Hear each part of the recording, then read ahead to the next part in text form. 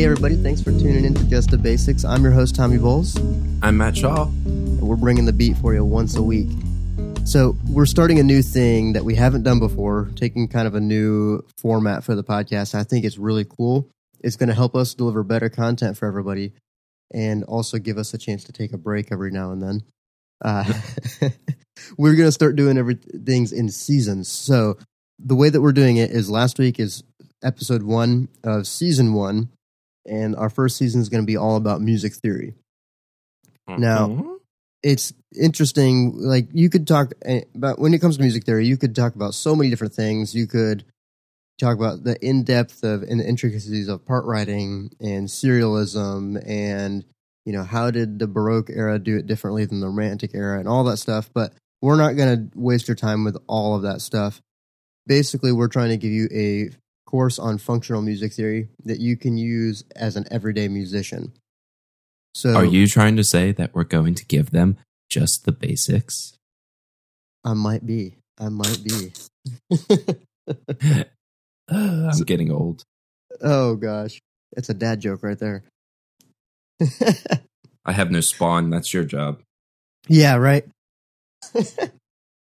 So this is like, I don't know about you, Matt, but I felt like in music theory, half the crap that we learned, I'm going to use it.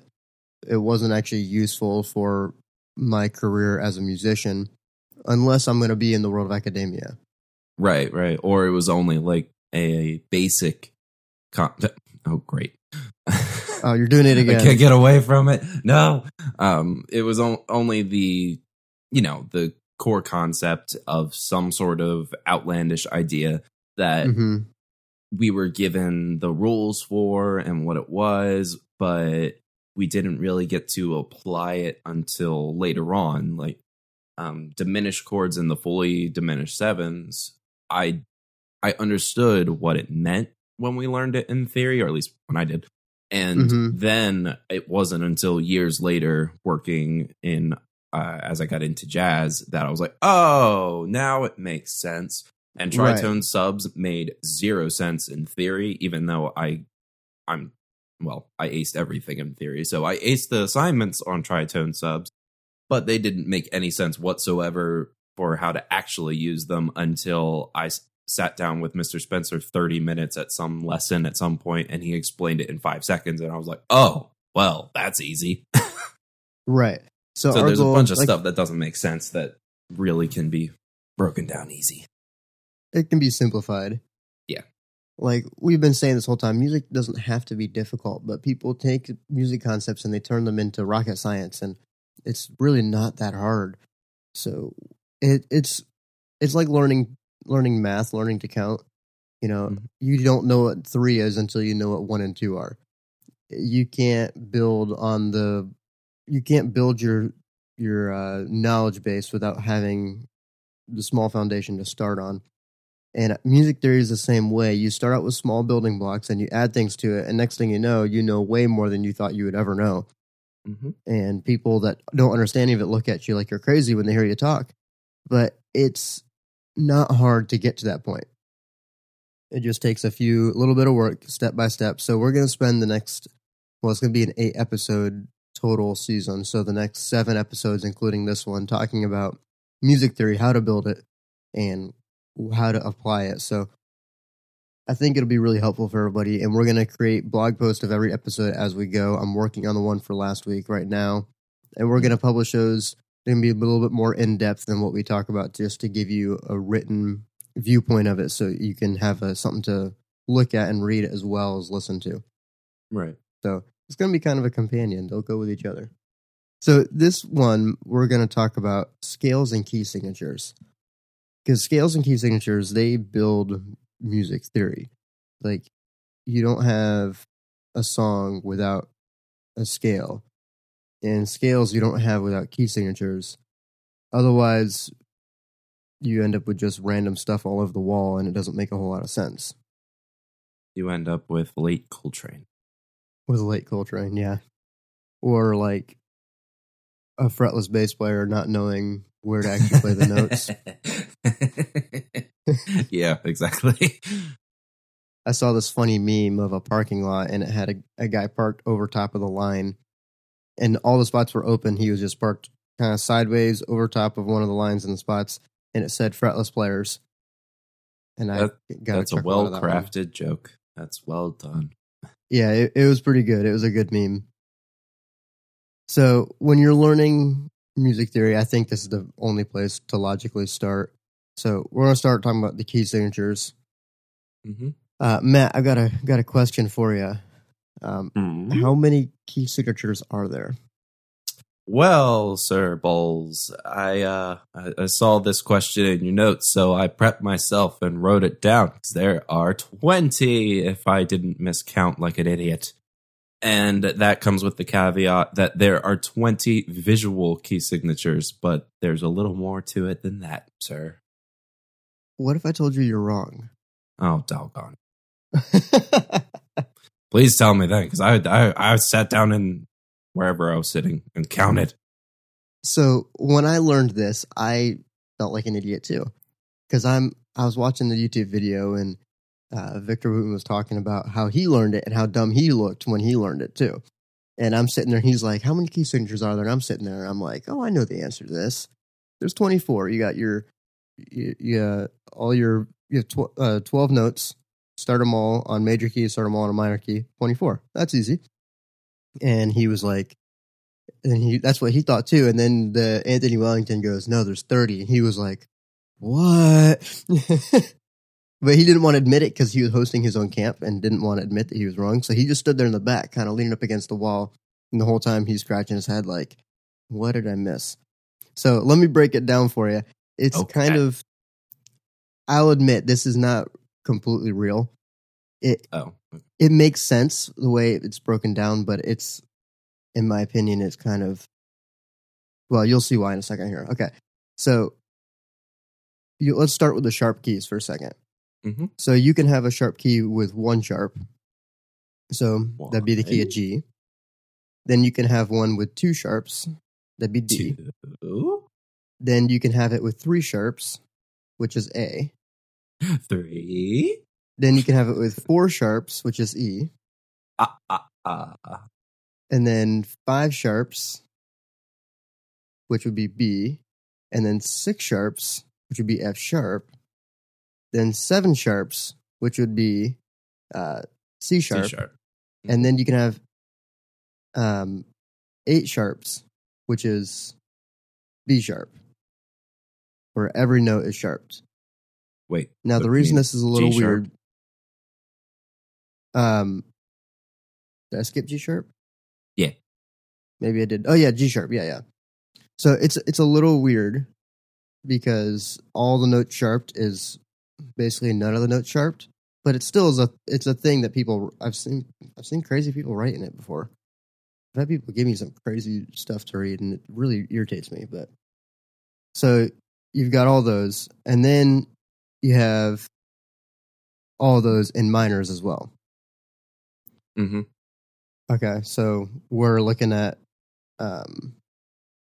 that's up to 14 when you double all those. So you have all those. Then you have all your flat keys. Well, you have the same amount of things in flat keys. So now we're at 14 and 14, so we're at 28. Then you have a major key with no sharps or flats. Right. So that's 29, and then you have a minor key with no sharps or flats. So now you're at 30. Pretty interesting. Right. So technically, you could have 30 keys that are written in. Now, are you really going to see all those keys? No way. No. You're really going to... There's not going to be actually that many that you're going to see. Like, you're never going to see somebody write in B sharp. That's a theoretical key. Or somebody writing in G sharp, they're not going to call it G sharp. They're going to call it A flat. Mm-hmm. But they could call it G sharp. And then you got to know what it is. Right, exactly. Like, in the case that you have a composer that maybe they didn't really think it through much, or they're terrible. That's where they people. started. Or they're just a troll and they're just trying to mess with the people they work with. Then they might use those keys that are not exactly conventional. I mean, usually those sharp keys that you never actually see, those are all the flat keys, usually. You tend to see it that way just because, for one, the key signatures, it eliminates all those extras that you don't see. That way, everything's a little better organized, and it creates more of a familiarity. So it gets rid of the complexity of, oh, we're playing in the key of G sharp. And it's like, what? Why? A flat, right, exactly. Makes more sense. So why not play in that key? Because now we don't have to say sharp for every little thing. And wouldn't G sharp have a double sharp in it or somewhere? Probably. Yeah, not. you would have an F double sharp. Yeah. So you're really getting into weird territory now when your key has double sharps or double flats or right. I don't know. So I think that at a certain point it gets obsolete, but yeah, exactly. Well, and you could keep riding that theoretical train if you want to and add even more. Like you could have the key of F double sharp, which is literally just a key of G. And if you ever write something like that, then please just quit. I mean, that's the jokes that you get as soon as someone gets out of their, Theory 102. And then that's their main joke in every ensemble that they walk into every time that they play in the key of G. Yeah, exactly. Oh, it's playing F double sharp. Like, you gotta be kidding me. I hated learning stuff, or I hated when we got to stuff like that. Especially because even at the college level, it seemed like it was a whole new thing to people that they had never heard of before. I certainly hadn't, but my story kind of makes sense for why I hadn't heard of it before. Well, and Liberty's a little bit different. I think they're changing now, but when they first started, or when we got there, they basically took everybody into the music program. True. Because they were trying to grow it. But now that they are more established, they have to be a little more judicious. Mm-hmm. But I still think they take pretty much everybody, and then what they do is they kick you out after 2 years if you suck. Yeah. If you didn't, work and practice and study and actually learn the theory, then now they'll boot you. And I think that's fair. I think letting everybody in is fine. In my opinion, it should be after year one that there's that test that'll boot you, because otherwise they're just stealing your money a little bit. Even if it's your fault for not studying, that yes, it's your fault, but that's just being irresponsible of letting you go 2 full years and having to pay probably close to 6 figures, and then saying, nope, you didn't. No. So it's partially your own fault. But it'd be, anyway, we're getting off track. Back to key sigs. Yeah. Back to key signatures. So now we've established that there's 30, but not really. Yeah, it's really, fine. But it's whatever. So Matt, why would you say that key signatures are important? I think right out of the gate, you'll know immediately the core idea of what scale you need to use, which we're not getting into that yet. But as soon as you look at a piece, if there's one sharp, you know that it is rather G or E minor. At its absolute home base of the song, you know that that's where everything starts. It might veer off the course along the way, but at least you know that when it starts up, like say for some reason you are starting with improvising right out of the gate, then at least you know what to do immediately. Because why on earth would a song be so stupid as to be in a key and then start in a completely different key? That doesn't really happen. Now, of course, it does in some more advanced jazz stuff, but that's when you're playing that, you know how to look at the chord that you're playing over. I mean, just, in general, like if you're playing over a blues and the key signature is B flat, then you should know exactly what you're going to be improvising over at the start of it, because that's what it's going to be. It's going to be in B flat. Of course, it might have a dominant, and we'll get into that stuff later, but the basic idea is it gives you where everything is based. Gotcha. It tells you all your notes. And if you're on a piano, it gives you literally the notes that you're allowed to play. Well, on any instrument, it tells you what you're allowed to play. Well, yeah. It's just for me on guitar, it gives me where I can play. On a piano, it's kind of a what you can play. I guess that's true. Yeah, on guitar, your shapes are movable. Exactly. So, like, that's one thing that I explain to students is that sometimes this is, even though you can learn what to play and you need to know what to play, this gives you a where. It gives you a location on your instrument as well. Whereas on a piano, it doesn't really give you that. So, piano players, you put your hands in quote unquote the position of the key, but it's really telling you what you're allowed to play. Because you can't just play your white keys starting on E and you're in E major. It doesn't work that way. Obviously. Right. Yeah, then you're just playing what would that be, a Phrygian mode? Yes. Let's see. I think Phrygian. I can't remember. Yeah, you're right. Yeah. Oh, hey, it's nice to be right sometimes. Yeah. The other thing that key signatures do is they establish relationships to the other pitches that you're using. So basically what a key signature is it's a set of pitches that you're using, and every pitch has intervals between them, and those are defined because of what key signature you're using. Right. And so it just gives you, like Matt said, it gives you home base, gives you the idea of where everything's based around, and it establishes all the relationships to each other. The reason this is important is because it keeps everybody on the same page. So all the musicians that are playing up there know what they're supposed to play, where they're supposed to play it, and how to keep it together, or how to keep the pitches the same, because it's defined for them. If it wasn't defined, then there's no organization of the music. You could end up with all sorts of stuff that just doesn't make any sense whatsoever. Right. So defining it is vital to a group playing together, especially if it's a big group like an orchestra or that sort of thing, because do you remember, Matt, this is a fun story. Do you remember our jazz arranging class and all the stuff that we were working on? So you did Monin. I did in a Mellotone. That's right. Yeah. Do you remember what song Court did? Oh my gosh, no, I don't remember. I can't remember the song, but I remember he handed me a chart of music that first of all was in the wrong clef. Wasn't it like an alto clef or something? It was something like that. It was a whole step below bass clef.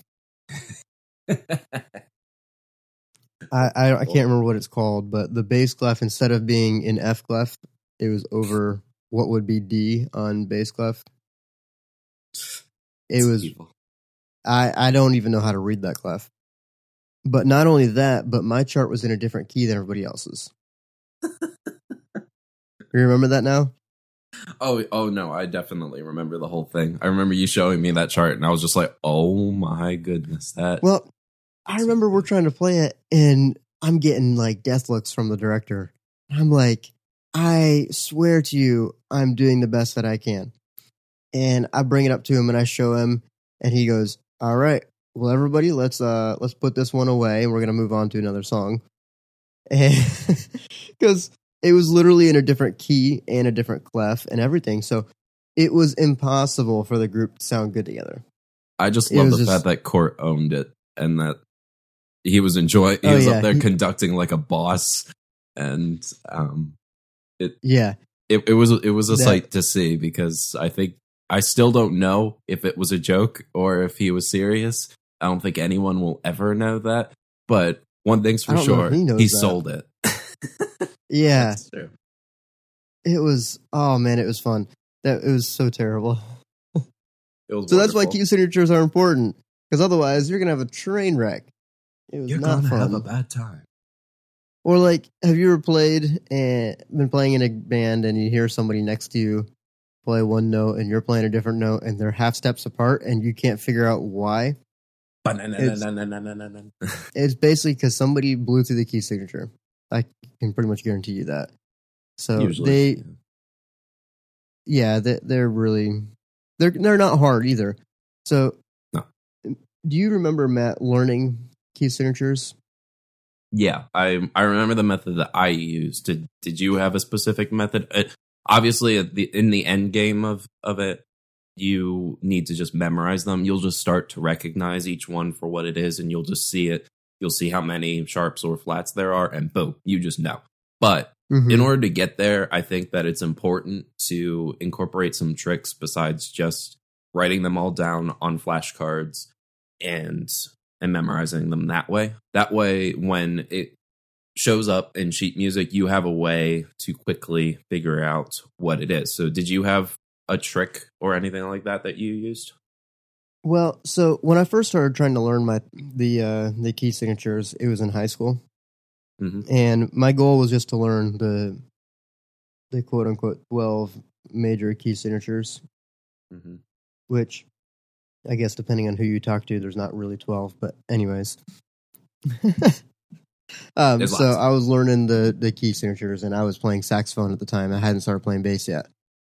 And I remember being so stressed out because I was trying to learn what the notes were and learn to play them at the same time, because I thought I would just save time that way, you know. And I still think that's a valid way to learn it because it's a tactile way to do it as well. Obviously, there's different learning styles. Some people learn it by hearing it. Some people learn it by reading it or writing it. I tend to learn stuff by just muscle memory. And if I can do it hands-on, I'm going to remember it for pretty much forever. So I was trying to learn these scales, and I remember not being able to figure it out. I was getting so stressed out trying to figure out how to play them, and it was like a nightmare. And then I started learning bass, and my director put a book of scales in front of me. And he told me, or my lesson teacher did, and he told me, he's like, all right, so you're going to learn all 12 major scales, and by the end of next week, you're going to be able to play them all in less than a minute, and you're going to impress all your friends. I was like, no, that's not possible. Because I've been trying to learn for like 2 years on my saxophone and just couldn't do it. And so then he showed me how to play them, and all of a sudden it clicked, and I realized this is way simpler than I was making it. So I think that now I could have, the way that my brain works now, I could have learned them on saxophone really easy. I just was stressing myself out at that point in my life. But I didn't really use any sort of trick to learn it. I basically just learned them once I finally got a bass in my hand, and it just laid naturally for me. And actually, because what I was doing is I was treating them as like foreign entities. Like this scale, the scale of G major is not related at all to the scale of A flat major, which that's right and wrong. I mean, yes, they're half steps away. They're not, you can't play them together, but they're literally just the same thing starting on a different note. Right. And once I realized that, oh my gosh, all my stress went out the window, and it was easy. That makes sense. So for me, it just took a change of mindset. Sax. That makes sense. Right. And I still think now if I picked up my saxophone, I mean, I know most of the fingerings still. I don't remember all of them because it's been so long since I've played. It's a different beastie, though. Yeah, but I could learn the key signatures will be no problem for me now, like they used to be. Oh, yeah. Just because of the mindset shift. That's all. All it took for me was a mindset on how that I looked at key signatures. So for all our listeners out there, basically what I did is I realized that G major and A flat major are literally the same thing starting on different notes. They are the same distances away from all the notes. You still have a whole step, a half step, whole step, half. It's still the same. It just starts in a different spot. And once I realized that, it made it easy for me. So how did that translate to helping you identify the key signature for what key it is? The way my brain works is I just remembered them. Well, there you go then.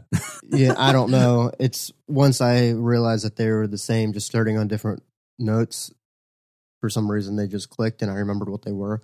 Gotcha. But I do know lots of tricks that people have used to do them. I think the trick of learning the circle of fifths doesn't really help. No, because it'll take you a while. So if someone hands you a piece of music in B and you have to count out the circle of fifths, basically the way this works is if it's sharps, you have to count by fifths going up. And that also means you're going to have to know what the 5 of, each note is once it gets to sharp. So eventually you'll get to B, which then goes to F sharp, not F, F sharp, blah, blah, blah, blah, blah, blah. So you have to remember those things, which that's no biggie, but it's still going to take you a little bit of time to count up, or in flats, count down. So you're rather going to be going up the circle or down the circle, and however many sharps or flats there are, that's how much you're going to have to count to identify it. And you're just going to look like a silly toddler counting out their fingers, trying to figure out what on earth am I looking at. And oh no, it's that key. Oh, I'm so scared. You should never be scared of keys, exactly. by the way. The circle of fifths it's very useful. We use it in jazz all the time. Sure. But we do the circle of fourths. We just do it backwards. And we do that for our chord progressions, and it sounds really nice. But when it comes to learning, using that to help you find key signatures, I think it takes a lot longer, and it's really not a good way to recognize them quickly. Yeah, it's better for understanding the concept of the order of the key signature than it is for actually identifying them, because it's going to be a slow ride. Mm-hmm. So I'll explain how I learned it. I don't actually remember if it was taught in my theory course or if I figured it out. I honestly don't remember. It might have been taught. I wouldn't be surprised, because when I started in theory, I was an absolute musical idiot, both in my level of playing and in my understanding of music. And then it just drove in like a fishing hook and took me on a wild ride, and I learned everything that I needed to know because I cared about it. But the key signatures can be identified very, very quickly, because I think I mentioned it last week in the episode, but I'll just say it again.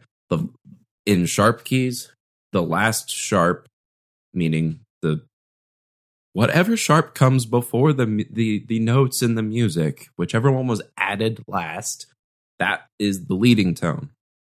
There you go. The sharp keys literally add in the leading tones as it goes. So in G, there's only one sharp. It's on F. It's an F sharp. That's the leading tone to G. Now that was a roundabout way of figuring it out. But if you just look at it and you're like, da da, then there you go. You figured out what key it is immediately, as long as you can read the music. So learn your notes. But for flat keys, it doesn't really work that way. You have to look at the second to last flat, and boom, there's your key. So that's pretty easy too. Right. It just doesn't work for F, which is just one flat, and obviously there's no second to last flat when there's only one flat. So sorry, bub, but you just have to know that one. Yeah, there's always one. There's always one you have to just remember. And if there's nothing there, well, what are you going to do? There's no key. How do you know? How do you know what to play when there's nothing there? Tommy, help. Right, exactly. Some people act like that. That's the sad thing. They're just so scared of theory that any possible footstep into understanding it is terrifying, and I never understand. So I think the other thing that we did mention it, but every major key that you read, it also has a relative minor, and the key signatures do not have a system in place for giving you a discernible difference between them. So there's not like some little mark that they put on there to say, oh, it is in G, but actually it's E minor. And so it doesn't actually tell you that. You actually will need to look at the music to see whether or not it's major or minor. Sorry, but that's the way it works. And all the notes are the same. Of course, there are the harmonic and melodic minor scales that we've talked about before, and we'll probably talk about in a minute. But at least starting out, sorry, but you're just going to have to learn to use your alphabet and go back to letters to figure out your relative minor. Yeah. It's the good old, are you going to get a DUI? Say the alphabet backwards. Oh, but it's only from G to A. Is it really that scary? No. Yeah, I think we pretty much covered what you need to know about key signatures. They're not hard at all. You know, there's only 7 notes in a scale. Like Matt said, you have A through G. It just sometimes they're sharp and other times they're flat. I think it's mostly the for one, you have to remember that key signatures exist. Right. I think even when I have dealt with older musicians, they'll just literally forget about the concept of keys. So they'll treat everything as C major unless the music just adds in the accidentals. And you just can't be lazy like that. You have to remember that key signatures are there and then go from there. Because starting out, like if it's an E flat, you have those 3 flats, and it might add in some accidentals along the way, maybe some natural signs or whatever. But you have to remember the notes of the key that you're in. And it's one thing when I'm working with children that are 6 years old and we're playing in G and there's an F sharp. A lot of the time I'll put little parentheses around the F to help them to remember. I try my absolute best, unless they absolutely refuse to learn it, to never actually write the sharp next to stuff. I'll just put like a little, with asterisks next to the note or like above the note or parentheses just for a little reminder as they learn the concept of key signatures, because I don't know the science behind it, but kids don't really seem to grasp the idea of a key signature. If that, they'll forget that information by the time they get to the note, almost every single time. Eventually they will learn it, but it takes a while. Whereas an adult should have the object permanence by then to remember key signatures unless they're just tired, which is okay. Sometimes I forget that they're there and I feel like an idiot, as I should. Right. So to sum it up, key signatures are important, but you need scales too. You do indeed. So I put here in my notes, key signatures are made up of pitches that are related to each other. And scales in their most basic form are the pitches that make up the key signatures, arranged from low to high. Or high to low. Really simple. I guess if you're playing it down. Yeah. So like your key is C, typically you'd play, if you're going to play a C major scale, you just play the notes in the key of C from C to C. So C, D, E, F, G, A, B, C. Now you know your ABCs. Next time, won't you sing with me? That won't get copyright stricken. Oh, man. My kid's probably going to, fail reading because it's only going to know the first 7 letters. How do I spell xylophone? There's 2. What are these markings? I've never seen these before. Why does it start with a double sharp? Oh, my gosh. Elophone. Why are words getting accidentals? Dad. How do I say a word sharp? Oh, man. That's too funny. So that's basically what scales are. So, Matt, then, I've got a question for you now. No. So we figured out how many key signatures there are. So how many scales would there be? 1. There's 1 scale. I'm not falling for this again. No, actually, there's 0.530 pi and a half of scales. Right. And also there's 62,000. You got it right. How did you know? Because I'm a master. I'm the master of scale. I'm like a fish. Oh, or a lizard, man. or a snake, Like a slippery snake, a guitar. I don't know what I'm talking about. Slippery snake. I drank too much coffee. Anyway, scales, there's lots of them. Yeah. It's a trick question because, normally you would think if there's 30 key signatures, there must be 30 scales, right? But that's not the case because scales don't have to be related to a key signature. Not in the least. Yeah. So in their most basic form, the scales are literally just a key signature, note to note. Right. Pretty straightforward. So your major and minor scales in their natural minor state are literally E to E with just an F sharp if it's E minor, or G to G with just an F sharp if it's G major. Mm-hmm. So those are easy. When you're learning your key signatures, you'll learn your scales at the same time. Pretty straightforward there, I think. I don't think we really have to go too much into depth into that part of it. Your major scale, a lot of people like to teach it as whole, whole, half, whole, whole, whole, half. So that's the distance of that's how big the intervals are between the notes. Right.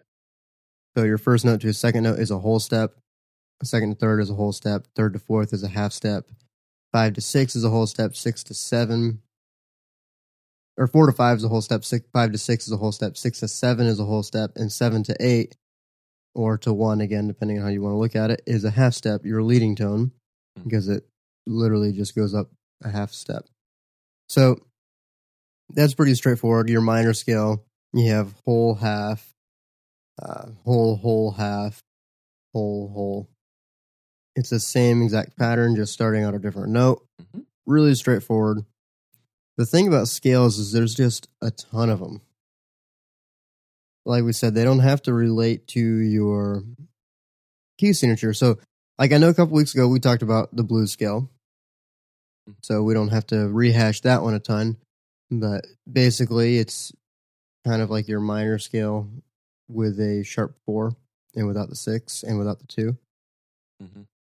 Depending on how you look at it. I mean, there's blues major, there's blues minor. They switch things up a little bit. So even that has its own renditions in different ways.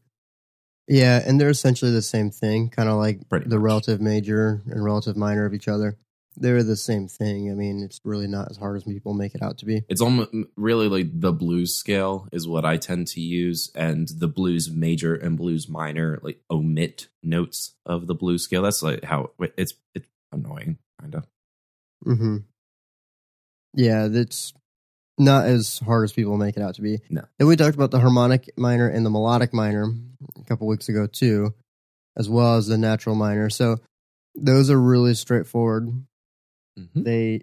We discussed those. If you want to learn more about those, I'll do a link to that in the show notes here, so you can listen in more detail. I don't want to spend a ton of time on those right now. Nope. But then you have all sorts of other notes that other scales out there that are crazy. Like my favorite one, well, it's not really my favorite, but in a way it's the easiest, in a way it's not, is the chromatic scale, because it's literally all of the notes in a row. Every note that you have on your instrument, you can now play. If you just say, I was playing the chromatic scale full. Yep. I like the chromatic scale. That saves you from... Yeah, if you make a mistake, just say, I was playing the chromatic scale. I was doing some chromaticism stuff right there. It fixes everything you'll ever do ever again. And it's like, oh, whoa, he knows his music because he said that word that sounds like a clock or something. It'll blow people's minds. They'll love it. How even. Chromatic playing is really fun. I do like to use it a lot. Obviously, it just sounds like, oh, so you just literally play anything. And the answer is, yeah, you do. But it is a tool for, I would say, sequencing. If you want to push the tonality of what's happening, you can play chromatically. It's not something that you literally just sit there and play straight through chromatically all of the notes. It's more so a tonality that you use as you're playing. So yes, you could play from C to C with every single note in between quickly and make a little chromatic swoop. And I mean, sometimes that's literally a slide from the bottom of your instrument to the top or something like that. You'll hear that on piano players a lot. They do the little Doppler effect where they slide their hands down. They might hit all of the notes or just the white keys, just black keys, whatever.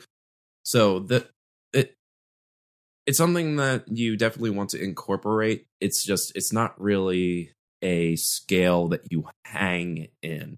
Whereas a mode, you might be playing in the mindset of a mode for a while, or you'll be playing in harmonic minor, and that's just what you use. So the same way that when we talked about the blues scale, we referred to it as a tool. You don't use it for an entire song unless you are literally in a blues jam session and playing anything else would get a beer bottle thrown at your face. So in that context, that's kind of how I like to look at scales too, is as tools. So exactly, they're another tool in the shed to pull out for a specific job that you want to accomplish. You can't use a flathead screw. Well, you could do that, but it's not very effective to use a flathead screwdriver on a Phillips head screw. You can, but it's gonna take forever.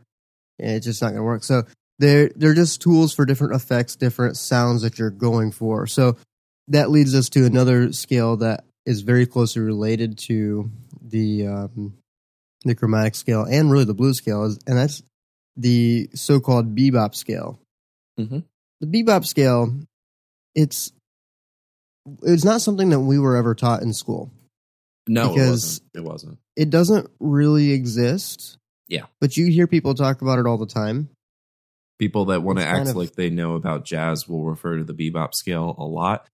And honestly, it's almost a dead giveaway that they're trying to approach jazz with much more of a classical mindset and analytical mindset instead of playing with your ear and listening to others. Because I don't think that Dizzy Gillespie got up on stage and purposefully whipped out the quote-unquote bebop scales on purpose as he was playing. I think it was more so afterwards when people went back and they listened to Charlie Parker and Joe Pass or all those guys that played the best of bebop, and they transcribed their solos, and they figured out that they used these quote-unquote bebop scales where they had these techniques where they added chromaticism as they played through the notes so that they would be able to hit chord tones on downbeats, which is kind of the true mastery of bebop jazz, is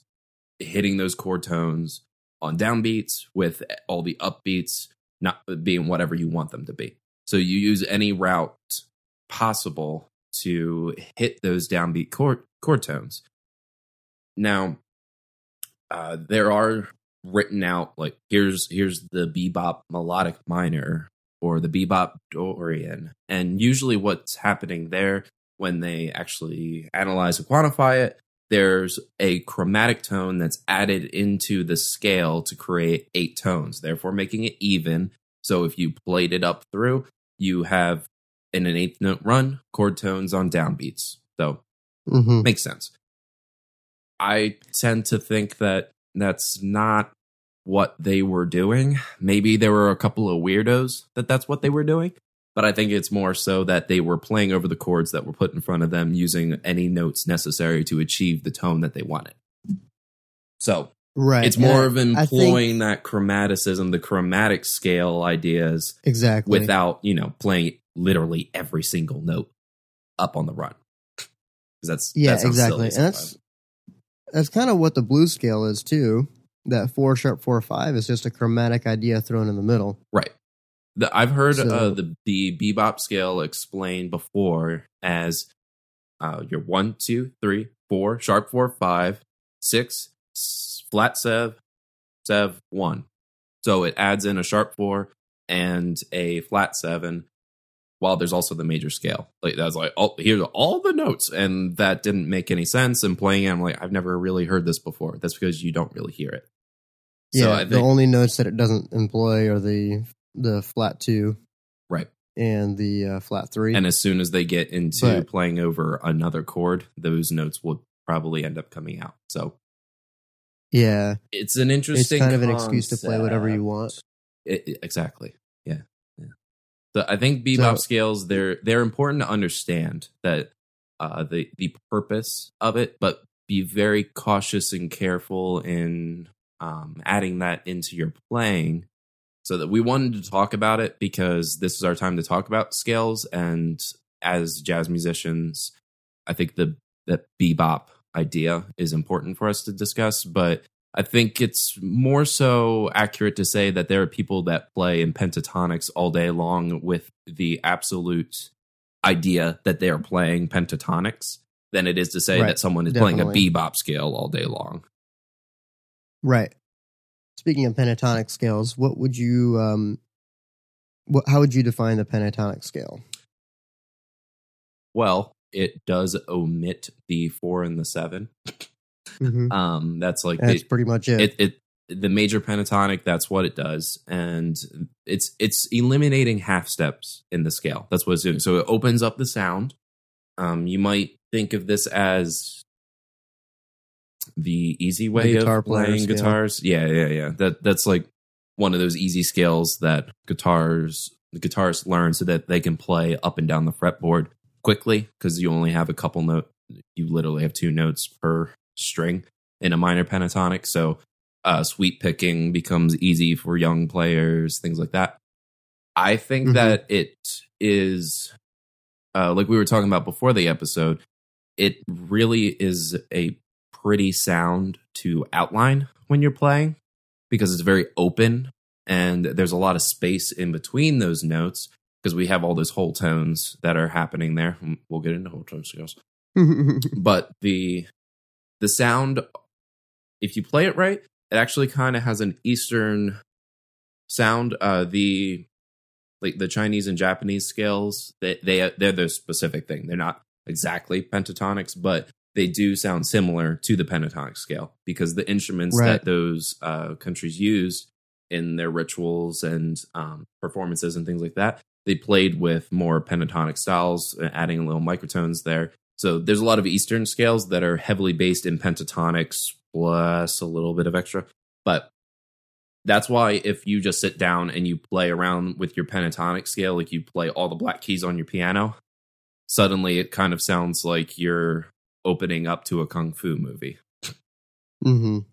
I tend to really like using it if I'm playing more funky stuff. Like if I'm playing over Chameleon, then that's a pretty good time to use some pentatonics, and then maybe instead of actually playing E flat minor pentatonic, moving to a different key, like messing with it a little bit, add some chromaticism while using a pentatonic. So still those open tones, but harsh on the ear, something like that. Right. Yeah, I like to use the pentatonic as a bass player. I think the pentatonic scale is incredibly useful. Very melodic. Because and the reason, like Matt was saying, it takes all the half steps out, so the crunchy notes are gone. So, and all the weak notes are gone. It's like the 4 of a chord in most situations is not something you really want to hang on as a bass player. So it's mostly a passing tone. So when you just play through a pentatonic scale, you don't play the passing tones. And having that 6 in there as well gives it almost like a gospel-y type of feel too, depending on how you phrase it. Sure. Yeah. So because they use a 6 a lot in gospel music. And so it's nice, because if you're playing the pentatonic scale over your chord, so if you're just a G chord and you play the G pentatonic scale, you're not going to play a note that sounds bad. Right. You could pick any of those notes and you could play it and you could hang on it without switching notes and have it sound fine. It's very safe to be creative. It's very safe. Exactly. So it's a really good starting point. I would recommend that if you're trying to get into improvisation for the first time, or trying to learn how to play bass fills for the first time, or that sort of thing, that you learn your blues scale and your pentatonic scales. Yeah, it'll help getting a good sound starting out. Yeah, it gives you a good sound starting out. It gives you another dimension besides just playing your regular major scales all the time. Yeah. Now, would I recommend you play the pentatonic scale all the time? No.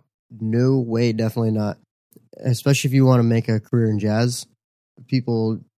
Jazz guys don't like the pentatonic scale that much in the jazz setting. Yeah. I feel like it's getting more popular with modern jazz in a way, because they're trying to simplify it, because, jazz got so complicated, nobody wanted to listen to it. Right. But if you listen to jazz now, it's like all about a really good groove and a simpler chord progression. Yeah, I think they're trying to reel it in and bring it back to it being a dance music style. Which is very, very people smart. Actually will listen to. Right. And something that's more fun to play. It's more fun to attend the concerts. It's less for the analytical minds that want to sit down and hear how much you can break the rules, and more about how much you can break the rules in a groove. Yeah, exactly. And pentatonics are very useful just because, like you said, it doesn't have the crunchy notes. So you're not going to clash with yourself. You're not going to clash with others. It is very useful, like I said, in melodic. So a lot of the things that you'll play in it is automatically sounding to your ear like it's a melody, just by default. That's one of the reasons it's very popular in for younger players, is because it's immediately sounds like, oh wow, I'm doing pretty good. Because it sounds melodic. It's not clashing with anything. It sounds like you're always playing right. And I think that's very important. But like you said, it's very frowned upon by a lot of stingy players. I know that back in college, Tommy and I we would instantly be able to hear players. That the pentatonic players that were just trying to sound like John Mayer or something, and never want to play with them again or even talk to them. And part of me feels bad for it, but some of those people weren't exactly the nicest people in the first place, so I don't feel too bad. Well, but the thing is, though, too, at that time we were playing real jazz, like hardcore jazz. We weren't playing anything else. We were playing bop. Yeah, and so it just didn't fit for what our goals were. And honestly, part of me still wishes that that's all I was playing, because I just love that so much. But I've matured as a musician and as a person, and realized that it was probably not the nicest thing to be mean to people for playing pentatonic scales. I don't think we were ever mean to people. It's just we kind of wrote them off for hiring them for a gig. We weren't mean to them to their faces. That's true. That's true. We were jerks in college. In a way. We weren't. We can be, yeah. Yeah. We were just stuck in our little jazz world, and we didn't want to go out of it. And so now that we've realized that, oh yeah, those other forms of music are valid too, we kind of softened up a little bit. A little. Oh, I still hate country. Yeah, just a little bit. Yeah. All right, so we don't have a ton of time left, but I do want to talk about the whole tone scale. Yeah. Because the whole tone scale, I hate playing it on bass. Oh my gosh, I hate it on bass. I'm sure you do. Because it's so awkward to play on bass, but it sounds so cool. Yeah, it does. So a whole tone scales exactly what it sounds like. It's literally just whole steps. Mm-hmm. So C, D, E, F sharp, G sharp, A sharp, which would be B flat, and then C again. Yep. So it's kind of strange. It's not something that you're going to build a song off of. You're not really going to build harmonies off of that, but you can play it for effect and have it be really cool. And there's only 2 whole tone scales, which makes it really easy. There's C and there's C sharp, or D and D sharp, or E and F, because they're just the whole tones, and so they'll run into each other. You'll have the same notes again. Right. Whether you start it on C or you start it on D, it's the exact same notes, just a different starting point. Which is very useful if you want to use it in your soloing, because you only have to know one of the notes that you need. Yeah, exactly. And then you know where it's to just play a fun effect. Yeah, I like the thought of playing a whole tone scale into a chromatic lick. Yeah. I think that sounds really nice. So that one's pretty straightforward. It's a good technique exercise on bass, because it makes you stretch, and it's terrible for it. It's not. I don't like playing it on bass, but it sounds nice. Yeah. It's a cool sound. I haven't used it that much, so I can't speak too much of employing it into my playing. I want to use it a little bit more and actually dive into incorporating it into my improv. And I just haven't yet. Unfortunately, I don't get to play enough to really experiment with such things. But if I do it in my own time, I think I can really start to figure out where it goes. For some reason, when I think of the whole tone scale, I always think of those songs that we used to play, kind of like Footprints or Equinox, or just Wayne Shorter stuff in general. I don't know why.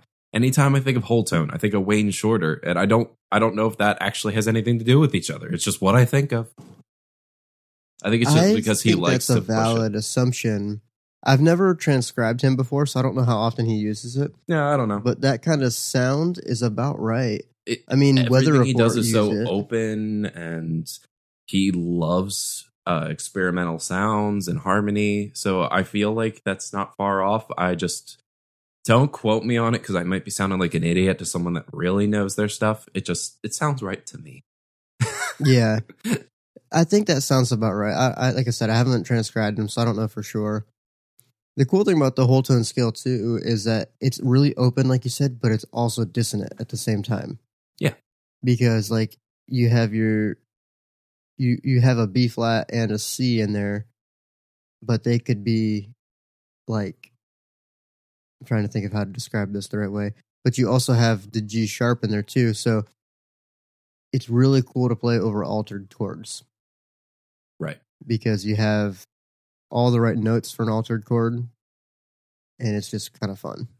Yeah, and I know that we're saying open a lot for these scales, which a lot of scales, when you see like the huge list of all these different sounds, they are open because they omit a lot of notes, and that's what makes it what it is. Whereas major in its core is one of the tighter scales, and then obviously chromaticism is the tightest of scale. So right. the so open sound to the intervals. Yeah. We're referring to the interval, and as you're playing it, those intervals are so separated that it creates an openness. Now, I do think that there are a lot of scales out there, they omit so much and have so few notes that they're too open. Now it just sounds like you're plucking out random notes from your major scale with maybe an accidental on some random note. So there is such a thing as too open, whereas whole tone scale, I mean, it's just all the whole steps. So it creates an openness, but not too open. It's not too wide. It doesn't go so far that it stretches and snaps. Yeah, it's nice sounding. And speaking of tighter sounding scales, I would like to tell you about the diminished scales. So I think we might have mentioned these before. They are built on rather whole half steps or half whole. And what I mean by that is you take your starting note, and there's only 3 possibilities. C, well, I mean, you could start it from anywhere in the scale, but at its most basic, kind of like the whole tone thing, there's only 3 sets of each of these. So say it's a C, C sharp / D flat, or D. Those are the 3 different versions, and then you take this pattern: whole, half, whole, half, whole, half, whole, half, or half, whole, half, whole, half, whole, half, whole. I don't know if that was the right amount of them or not. Actually, I think it was. I don't know either. I don't know, but you get the idea. It's a pattern. The whole half diminished scale, that is the version of it that when you're improvising, you use that to play over fully diminished sevenths. Whereas the half whole, this is really funny to be talking about. I don't know why. The half whole diminished scale is the dominant diminished. So that's the one that you can play over dominant scales. Of course, you can break the rules and play whatever you want. But this is the one that sounds best when you whip it out over all those dominant chords that you encounter in jazz and blues and all these other styles of music. Dominant sevens are a very, very, very, very common chord. So sneaky. Learn the half whole diminished scale. It's a very cool sound. Yeah, you end up with a flat 9 and a sharp 9 in there, and the dominant 7. Mm-hmm. It's a good way to sound like you're playing out of the key, but you're not really. Yep. It's super cool. Like, you know that sound when you hear a player go out of the key, and you're like sitting there, you're listening to it. Everything sounds really good. Next thing you know, you're like, wait, that's a little, that was nice, you know? Right. This is a tool to do that with. It's a very useful shape to learn in your playing because incorporating it, it'll sound right. So whereas your chromatic scale, it might come off a little random. You might experiment with it, and sometimes it might not work because it's basically random. This will give you a tool that you can play over a chord that will sound really crunchy, and you will get some really creative Eastern-ish sounds out of it.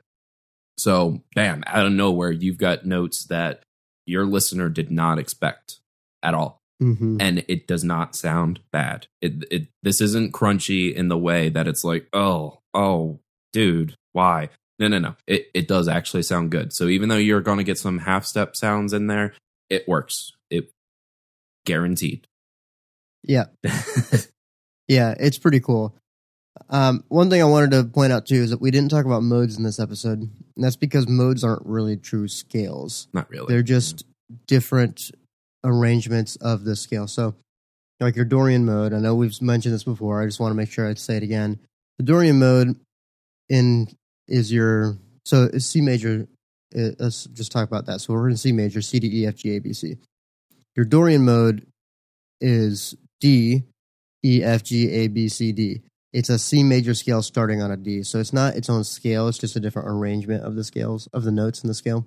Mm-hmm. That's why we didn't spend a whole lot of time on those or even really talk about them till now, because they're not truly scales. Yes. I do want to make sure we just let everybody know, like, these key signatures and scales, I know there's a ton of them, and it can sound complicated when we tell you about half whole diminished or whole half diminished or whole tone scales or bebop scales, chromatic, pentatonic, whatever. They are the building blocks to the rest of music theory. Mm-hmm. They're not super complicated in themselves. Now, what makes them complicated is that there's a lot of them. That's what makes them hard. They're not hard with themselves because you've got 7 notes to work with in any key signature. It's not like it's that crazy. And, in your chromatic scale, you've got 12 notes, but that's not that crazy. Pentatonic scale has 5. It's just a lot of stuff to remember, but each concept itself is not hard. So I don't want you guys to think that you have to learn it all today in order to be able to be a good musician, because you don't. You got to start somewhere. So start with your major and minor scales, then add your blues scale or your pentatonic scales, and then you can build up from there. And one thing you'll notice too, and Matt, I'm sure you're the same way with this, it doesn't take me long to learn a new scale when someone poses a new idea to me, because I know my basic major and minor scales. Right. Like we said last week, one of the reasons music theory is important is because it cuts down on the learning curve. Yeah. Makes it a lot easier for you to understand new concepts because you understand where the new concepts came from, the basis. So just take it easy, take it one step at a time. Learn your major scales, then your minor scales, then maybe your blues scale or your pentatonic scale, one or the other, and then you can start to add stuff in there. The chromatic scale I would learn pretty early too. Sure. Because it's not hard. You literally just play all the notes in a row. But it's really cool. Like, one thing that I teach my students is a warm-up exercise that is essentially the chromatic scale. You just don't realize you're playing it. So it's not hard to learn all this stuff. It really isn't, but it's incredibly important. So you'll hear more about it next week. Well, you'll hear more about why it's important next week when we move on to the next section of our series here, which I'm trying to remember what that is. I'm pulling up my list right now. So next week is going to be episode 3 of the season. We're going to talk about triads and extensions. Okay. So they sound complicated right now. I promise we'll break it down for you and make it easy. But you can't have your triads unless you have your scales. And you can't have your scales unless you have your key signatures. So just remember, they're all building blocks.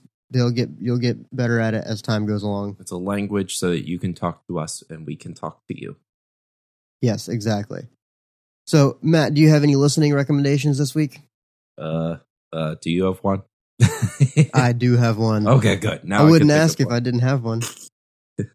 So, I know you guys have heard me talk about this guy before, Norm Stockton, but man, he is doing some amazing stuff. So he's working on this record called Grooves and Sushi, and it's really, really cool. So what he's doing is he's recording it actually in his home with some amazing musicians. He's got Greg Bissonette playing for him and a bunch of other guys that are just incredible. I believe Lincoln Brewster is going to be on an episode as well. And he's released 4 episodes so far, and the 4th one blew me away. My wife loved it when I made her sit down and listen to it with me last night. It's just really beautiful. It's a moody piece, he called it, and it's pretty interesting. He plays, I don't know how he gets the tones that he gets. Every time I hear him play, I'm in love with the sound that comes out of his bass. But yeah, Norm Stockton, Grooves and Sushi, episode 4 just came out. It's called something with fractured. Let me double check the name of it. It is called Fragile When Fractured. It's very, very good. Hopefully we can have him on the show at some point to talk about it and to give us an idea. He teaches a course on groove. He has his whole art of groove is his thing, and it's really, really cool.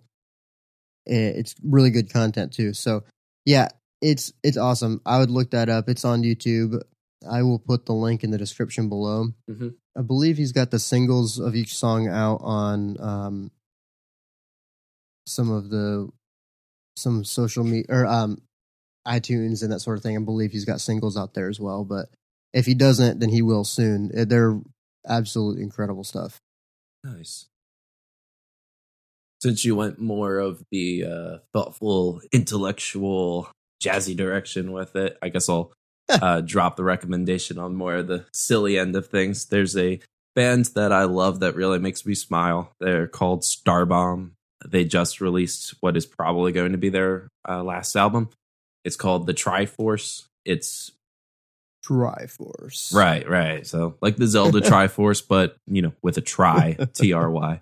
So it's a really fun album. It's mostly, I guess you can call it rap, kind of I almost want to say a Limp Bizkit or Rage Against the Machine kind of thing, because they have a lot of rock in it. That this album, I don't know if they did in their last one, but they have a legitimate band that they're playing with, so the music quality is ramped up a lot.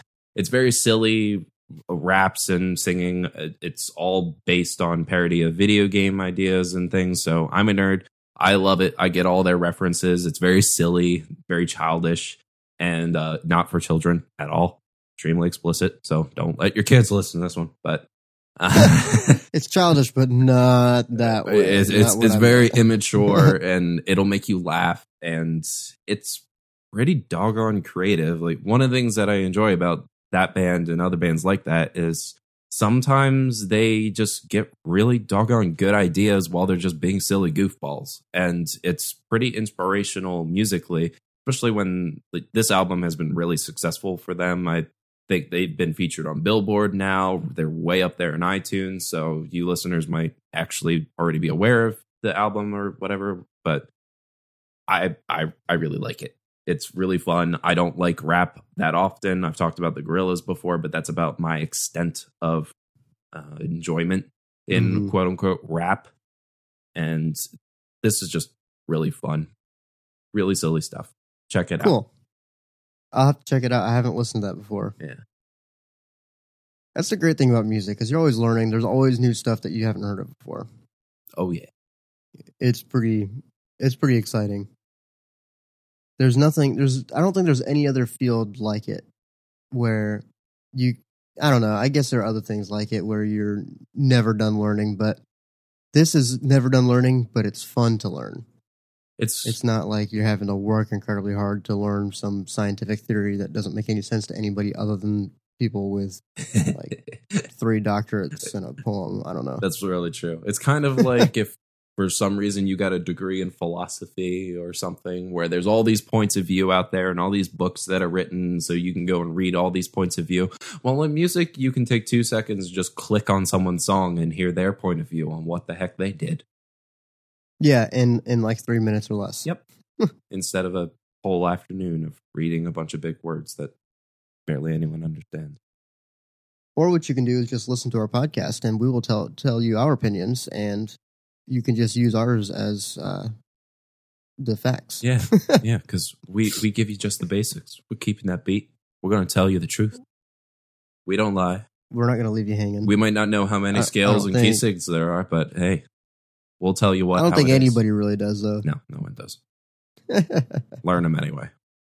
Oh, man. All right, this has been fun. I hope you guys will tune in next week as we continue this series on music theory, or this season on music theory, I should say. It's only going to get better. Triads and extensions are a lot of fun. So I think it's, and it's weird because triads are something that they didn't talk about till late, or the triads they talked about, but the extensions they didn't talk about until late in my music theory career at Liberty.